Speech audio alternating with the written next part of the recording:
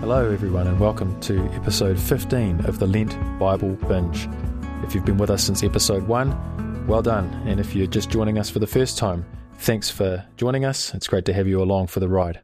Today's reading is from Judges and will be from chapters 6 through to 8, and we will meet a very familiar character.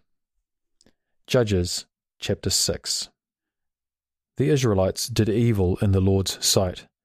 So the Lord handed them over to the Midianites for 7 years. The Midianites were so cruel that the Israelites made hiding places for themselves in the mountains, caves, and strongholds. Whenever the Israelites planted their crops, marauders from Midian, Amalek, and the people of the east would attack Israel, camping in the land and destroying their crops as far away as Gaza. They left the Israelites with nothing to eat, taking all the sheep, goats, cattle, and donkeys. These enemy hordes, coming with their livestock and tents, were as thick as locusts. They arrived on droves of camels too numerous to count, and they stayed until the land was stripped bare. So Israel was reduced to starvation by the Midianites, and then the Israelites cried out to the Lord for help. When they cried out to the Lord because of Midian, the Lord sent a prophet to the Israelites. He said, "This is what the Lord, the God of Israel, says. I brought you up out of slavery in Egypt. I rescued you from the Egyptians and from all who oppressed you. I drove out your enemies and gave you their land. I told you, I am the Lord your God. You must not worship the gods of the Amorites in whose land you now live. But you have not listened to me." And then the angel of the Lord came and sat beneath the great tree at Ophrah, which belonged to Joash of the clan of Abiezer. Gideon, son of Joash, was threshing wheat at the bottom of a winepress to hide the grain from the Midianites. The angel of the Lord appeared to him and said, "Mighty hero, the Lord is with you." "Sir," Gideon replied, "if the Lord is with us, why has all this happened to us? And where are all the miracles our ancestors told us about? Didn't they say, 'The Lord brought us up out of Egypt'? But now the Lord has abandoned us and handed us over to the Midianites." Then the Lord turned back to him and said, "Go with the strength you have and rescue Israel from the Midianites. I am sending you." "But Lord," Gideon replied, "how can I rescue Israel? My clan is the weakest in the whole tribe of Manasseh, and I am the least in my entire family." The Lord said to him, "I will be with you, and you will destroy the Midianites as if you were fighting against one man." Gideon replied, "If you are truly going to help me, show me a sign to prove that it is really the Lord speaking to me. Don't go away until I come back and bring my offering to you." He answered, "I will stay here until you return." Gideon hurried home. He cooked a young goat, and with a basket of flour he baked some bread without yeast. Then, carrying the meat in a basket and the broth in a pot, he brought them out and presented them to the angel who was under the great tree. The angel of God said to him, "Place the meat and the unleavened bread on this rock and pour the broth over it." And Gideon did as he was told. Then the angel of the Lord touched the meat and the bread with the tip of the staff in his hand, and fire flamed up from the rock and consumed all he had brought, and the angel of the Lord disappeared. When Gideon realized that it was the angel of the Lord, he cried out, "O sovereign Lord, I am doomed. I have seen the angel of the Lord face to face." "It's all right," the Lord replied. "Do not be afraid. You will not die." And Gideon built an altar to the Lord there, and named it Yahweh Shalom, which means, "The Lord is peace." The altar remains in Ophrah in the land of the clan of Abiezer to this day.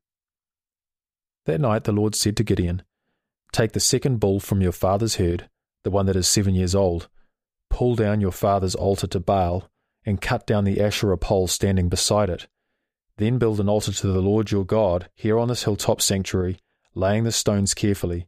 Sacrifice the bull as a burnt offering on the altar, using as fuel the wood of the Asherah pole you cut down." So Gideon took 10 of his servants and did as the Lord had commanded, but he did it at night because he was afraid of the other members of his father's household and the people of the town. Early the next morning, as the people of the town began to stir, someone discovered that the altar of Baal had been broken down and that the Asherah pole beside it had been cut down. In their place, a new altar had been built, and on it were the remains of the bull that had been sacrificed. The people said to each other, "Who did this?" And after asking around and making a careful search, they learned that it was Gideon, the son of Joash. "Bring out your son," the men of the town demanded of Joash. "He must die for destroying the altar of Baal and for cutting down the Asherah pole." But Joash shouted to the mob that confronted him, "Why are you defending Baal? Will you argue his case? Whoever pleads his case will be put to death by morning. If Baal is truly a god, let him defend himself and destroy the one who broke down his altar." And from then on, Gideon was called Jerubbaal, which means, "Let Baal defend himself," because he broke down Baal's altar. Soon afterwards, the armies of Midian, Amalek, and the people of the east formed an alliance against Israel and crossed the Jordan, camping in the valley of Jezreel. Then the Spirit of the Lord clothed Gideon with power. He blew a ram's horn as a call to arms, and the men of the clan of Abiezer came to him.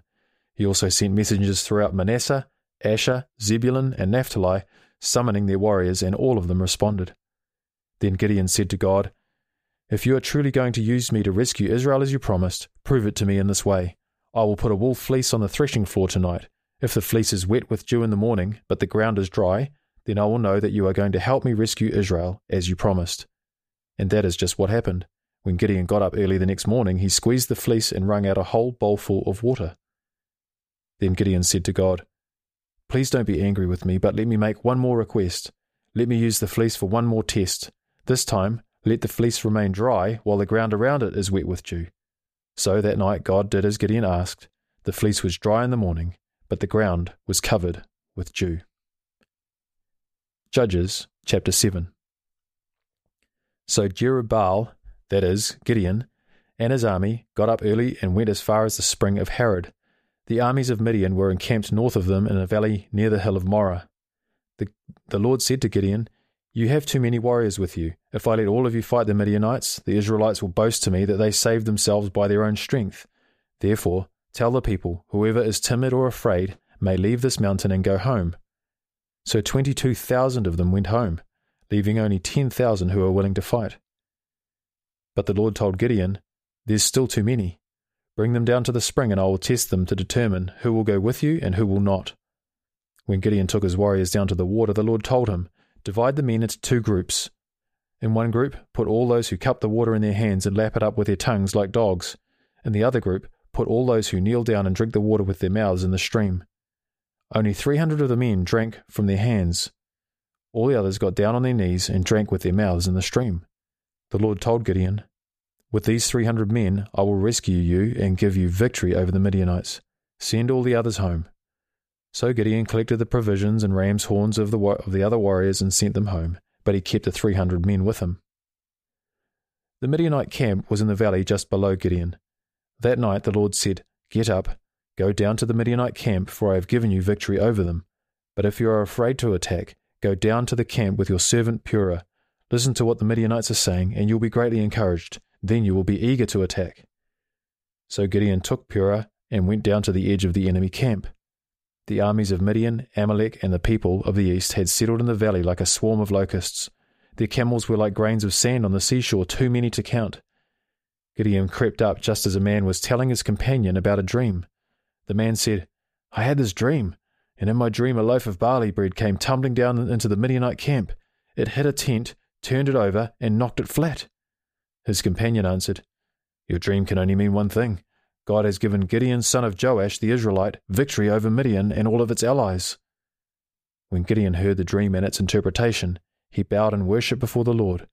Then he returned to the Israelite camp and shouted, "Get up, for the Lord has given you victory over the Midianite hordes." He divided the 300 men into 3 groups and gave each man a ram's horn and a clay jar with a torch in it. Then he said to them, "Keep your eyes on me. When I come to the edge of the camp, just do as I do.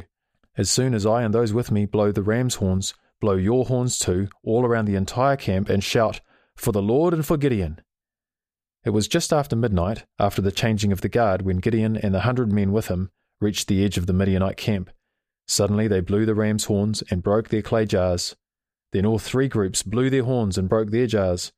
They held the blazing torches in their left hands and the horns in their right hands, and they all shouted, "A sword for the Lord and for Gideon." Each man stood at his position around the camp and watched as all the Midianites rushed around in a panic, shouting as they ran to escape.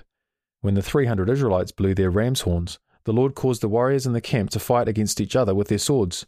Those who were not killed fled to places as far away as Bethshattah, near Zeriah, to the border of Abel-Meholah, near Tabbath. Then Gideon sent for the warriors of Naphtali, Asher, and Manasseh, who joined in chasing the army of Midian. Gideon also sent messengers throughout the hill country of Ephraim, saying, come down to attack the Midianites, cut them off at the shallow crossings of the Jordan River at Beth-barah." So all the men of Ephraim did as they were told. They captured Oreb and Zeb, the 2 Midianite commanders, killing Oreb at the rock of Oreb and Zeb at the winepress of Zeb, and they continued to chase the Midianites. Afterward, the Israelites brought the heads of Oreb and Zeb to Gideon, who was by the Jordan River. Judges chapter 8. Then the people of Ephraim asked Gideon, "Why have you treated us this way? Why didn't you send for us when you first went out to fight the Midianites?" And they argued heatedly with Gideon. But Gideon replied, "What have I accomplished compared to you? Aren't even the leftover grapes of Ephraim's harvest better than the entire crop of my little clan of Abiezer? God gave you victory over Oreb and Zeb and the commanders of the Midianite army. What have I accomplished compared to that?" When the men of Ephraim heard Gideon's answer, their anger subsided. Gideon then crossed the Jordan River with his 300 men, and though exhausted, they continued to chase the enemy. When they reached Succoth, Gideon asked the leaders of the town, "Please give my warriors some food. They are very tired, and I am chasing Zebah and Zalmunna, the kings of Midian." But the officials of Succoth replied, "Catch Zebah and Zalmunna first, and then we'll feed your army." So Gideon said, "After the Lord gives me victory over Zebah and Zalmunna, I will return and tear your flesh with the thorns and briars from the wilderness." From there, Gideon went up to Peniel and again asked for food, but he got the same answer. So he said to the people of Peniel, "After I return in victory, I will tear down this tower." By this time, Zebah and Zalmunna were in Karkor with about 15,000 warriors, all that remained of the allied armies of the east, for 120,000 had already been killed. Gideon circled around by the caravan route east of Nobah and Jogbehar, taking the Midianite army by surprise. Zebah and Zalmunna, the 2 Midianite kings, fled, but Gideon chased them down and captured all their warriors. After this, Gideon returned from the battle by way of Heres Pass. There he captured a young man from Succoth and demanded that he write down the names of all the 77 officials and elders in the town. Gideon then returned to Succoth and said to the leaders, "Here are Zebah and Zalmunna.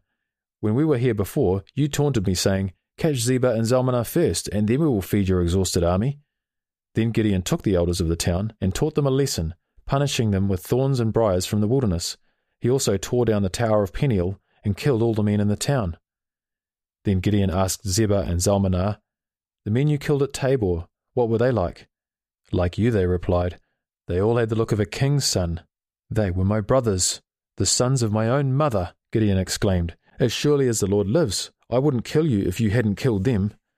Turning to Jether, his oldest son, he said, "Kill them." But Jether did not draw out his sword, for he was only a boy and was afraid.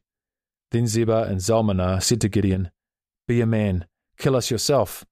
So Gideon killed them both, and took the royal ornaments from the necks of their camels. Then the Israelites said to Gideon, "Be our ruler. You and your son and your grandson will be our rulers, for you have rescued us from Midian." But Gideon replied, "I will not rule over you, nor will my son. The Lord will rule over you.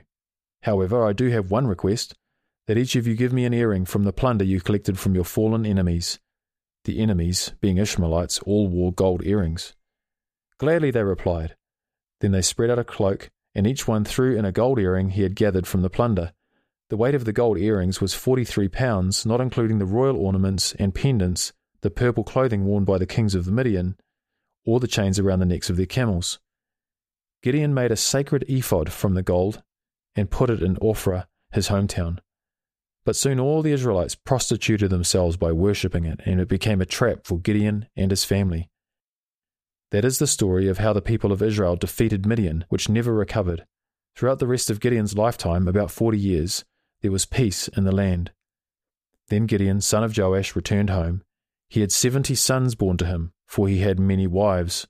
He also had a concubine in Shechem, who gave birth to a son, whom he named Abimelech. Gideon died when he was very old, and he was buried in the grave of his father, Joash, at Ophrah, in the land of the clan of Abiezer. As soon as Gideon died, the Israelites prostituted themselves by worshipping the images of Baal, making Baal-berith their god. They forgot the Lord their God, who had rescued them from all their enemies surrounding them, nor did they show any loyalty to the family of Jerubbaal, that is Gideon, despite all the good he had done for Israel. This ends today's Bible reading. Thanks for joining us, and remember, the grass withers and the flower falls, but the word of the Lord remains forever.